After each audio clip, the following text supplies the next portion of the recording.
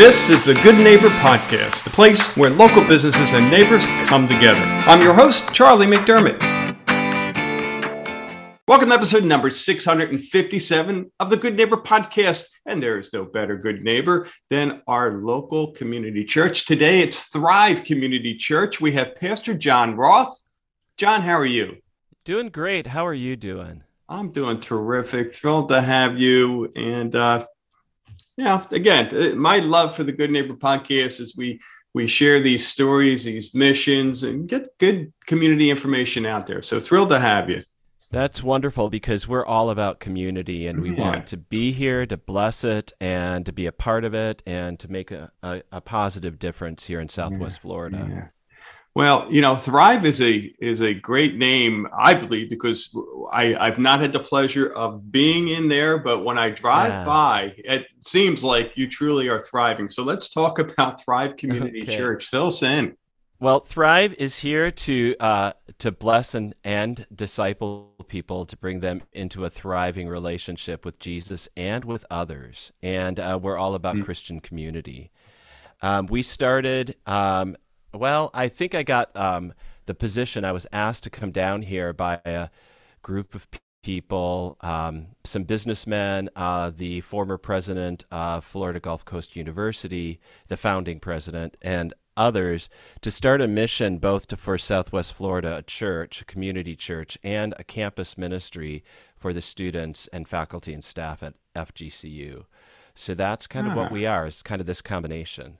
I did not know that. Very interesting. Yeah. And it's been a great blessing. I think Florida Gulf Coast University is one of those, in a sense, hidden gems. Yeah. It's a little tucked off to the side, but it really does a great deal of good in Southwest Florida, and it's 25 now, and so it's been great to be a part of that as well.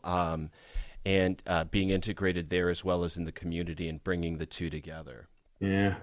Florida Gulf Coast University reminds me of where we're from Westchester, Pennsylvania, right outside of Philadelphia. And, my wife and I went to Westchester. It was called Westchester State College, now Westchester University. But it just, we went to school there, lived in the community, and we saw this little gem just grow and grow and grow and become one of the premier colleges in the state. So, kind of seems like we're experiencing the same thing here. We are. It's at 16,000 now for the student body. And so I've been a campus pastor. I started off at Louisiana State University 1987, so a while back.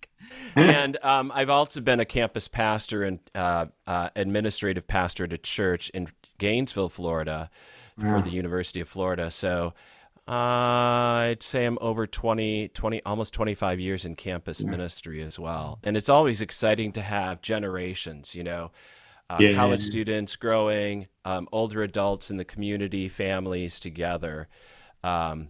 We miss a lot of that in community these days. We're all like segmented, and you just hang out with people that are the same age or the same kind of background, and here we're trying to mix it up.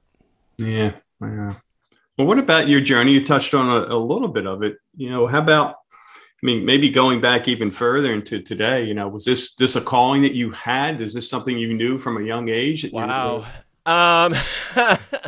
Well, I went, I think all the way back to somewhere around second grade. I knew that faith life, my faith, Jesus was very important to me, but I really didn't want to be a pastor. Really? Yeah, I was involved in a Christian band in high school and youth group, all sorts of stuff. But the pastors I knew at the time, they were nice, but they were so standoffish and kind of on a pedestal, and I so didn't want to do that. And then kind of switched from being a high school teacher. I was going to be that, and I was double major in art and biology, of all things. Really? Yeah. That's an interesting combination. Yeah. And then just realized somewhere in my junior year that the calling, what I really wanted to do was to just be a pastor, but not necessarily fit the mold I had seen before. Mm. So I picked up Greek and Hebrew,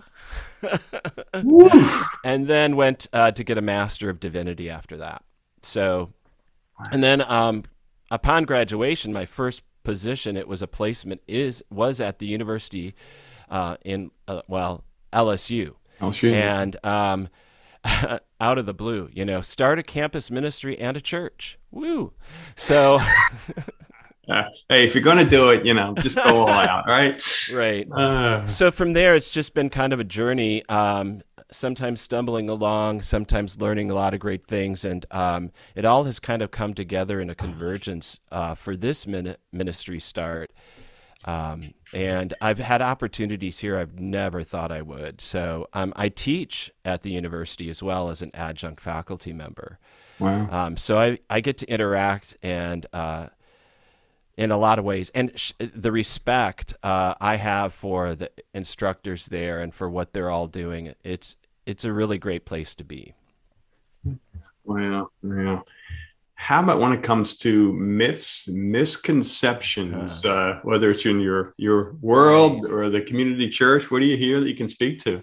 Well, a number. One is, I'm thinking about going to church again, but I better get my act together before I go. And it's like, you know what? No, none of us have our act together, so don't wait. I think another is that, well, if you're a Christian these days, you kind of have to turn off your brain when you walk in the door and just, quote, believe. And I think there's a huge issue with this fake believism, as if having the mind is not part of who God made you. And so we try to kind of address that issue as well. And in fact, this Sunday, I'm kind of preaching on that in a series it's called Jesus, I Have My Doubts. And then this Sunday is just about that issue of you don't turn your brain off. When you come here, you use it for God's glory. So that is one. And then I think the saddest one is that, Christians are just overly judgmental and hypocritical. And sadly, I think you can find examples of that. And it's not, and we're all flawed and broken. But the real Christian message is none of us are better than anyone else. I can't be on a pedestal. And I think that's what bothered me about some pastors I knew. There is no pedestal to step up on. I am no better at the equal footing with everyone else. Yeah. So those are some that I think are common. Yeah. Yeah. Great messages. About outside of what you're doing there, what are you doing for fun?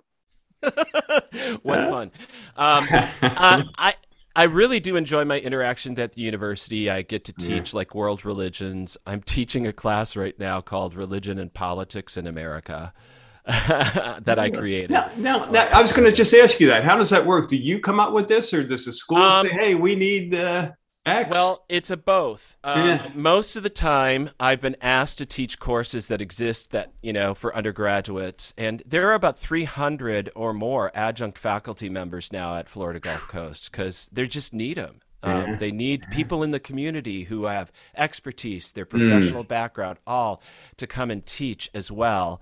And so I was asked to teach a leadership course because that's where I have my doctorate in that area.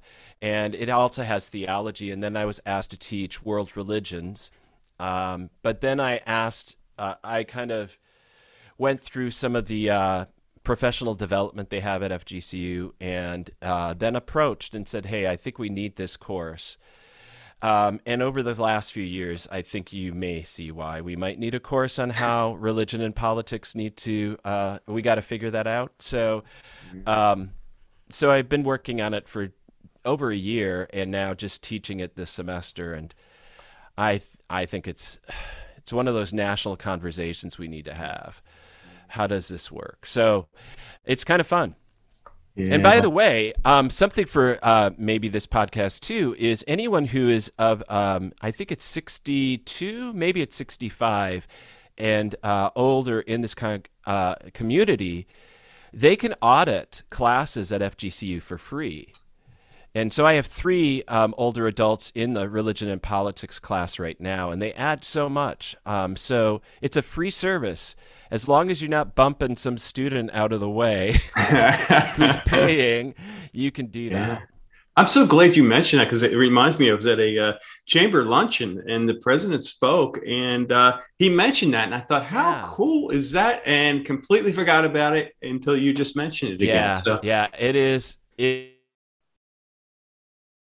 Racial thing going on in the classroom too. And on a topic like religion and politics, man, the three older students in the class right now are adding so much perspective. So that's cool. wow. Wow. Huh. Yeah, that's an awesome topic. We should do a podcast just on that. But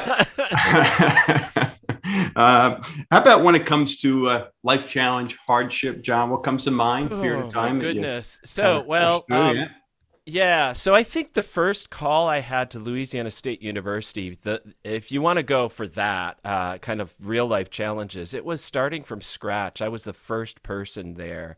And just right out of seminary, out of getting my master's, going to Louisiana is a different culture. Not just, Mhm. it's a beautiful place. Have a lot of good friends from there now, but starting from scratch, not knowing anything at the time, being single as well, and it was a hard 5 years. But I think I needed to have a lot of things like about the expectations of how I was going to be perceived as, um, as a pastor and all, kind of deconstructed. And so God brought me through a lot of that, and I Yeah. think I learned some good lessons and a lot of grounding.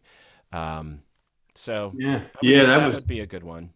That was my my question here. It's amazing how we're put in those situations. You probably have wondered looking back if you had it easy. If you were welcome with Right. open arms, would you be where you are today? No, And and yeah, it wouldn't have been good. I don't think it would have been good for my ego.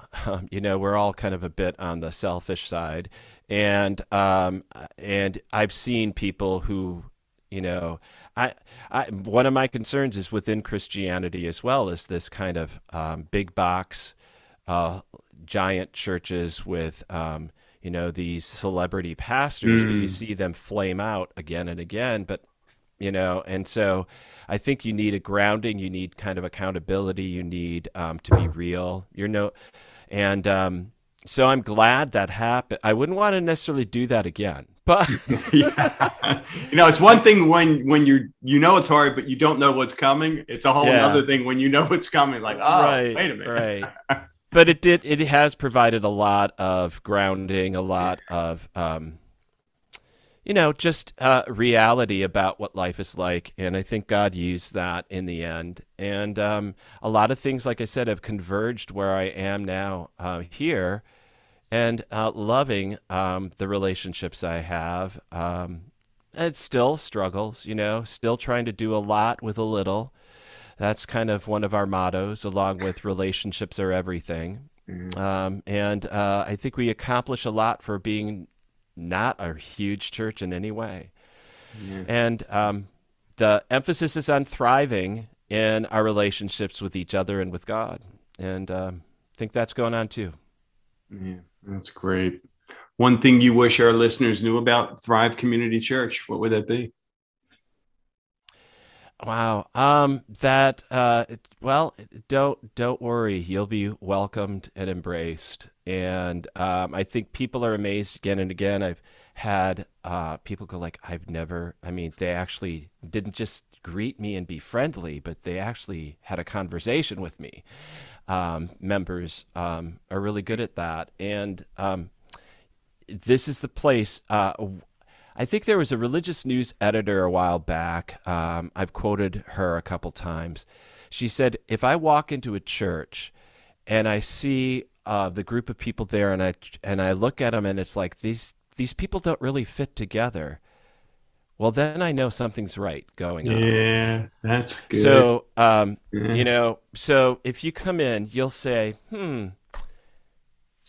how do these people fit together?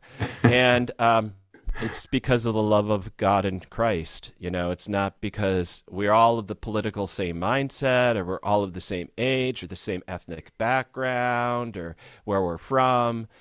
Our similarity is in how God has called us by his grace. I know we have listeners who want to get in touch, want to learn more. What's the best way? Well, our website is not a bad place to be. It's thrive-fl.org. Another would be just emailing if they want. They can contact me at john@thrive-fl.org. So it's pretty simple. Yeah. Those would probably the two ways, or just we have a live stream on Sundays. We have a YouTube channel with all the messages and other things, Bible studies that are. I started a podcast, but it kind of fell apart at this point. But still want to do one on the university campus with students. That would be a lot of that's fun. A great idea. But those would probably be the easiest ways to start with. Yeah, terrific. Well, John, really appreciate you spending time with us and sharing the message that you shared here. I think, wow. And reminding us that, for us, I'm not quite there yet, but I'm close, whether it's 62 or 65, to get on over to Florida Gulf Coast University. Yeah. Charlie, it's great. Thanks for doing what you're doing. I think this is really important to, we need to create more community down here, because we're just too, kind of doing our own little things. In America right now, too, I think our culture is highly individualistic. So just something like this, starting to make those connections, is really important. Yeah. You're a great voice, John, so thank you. Wish you the best there. You too, and have a great the rest of your day, Charlie. Thank you for listening to the Good Neighbor Podcast. To nominate your favorite local business to be featured on the show, go to goodneighborpodcast.com. That's goodneighborpodcast.com, or call us at 239-224-4105.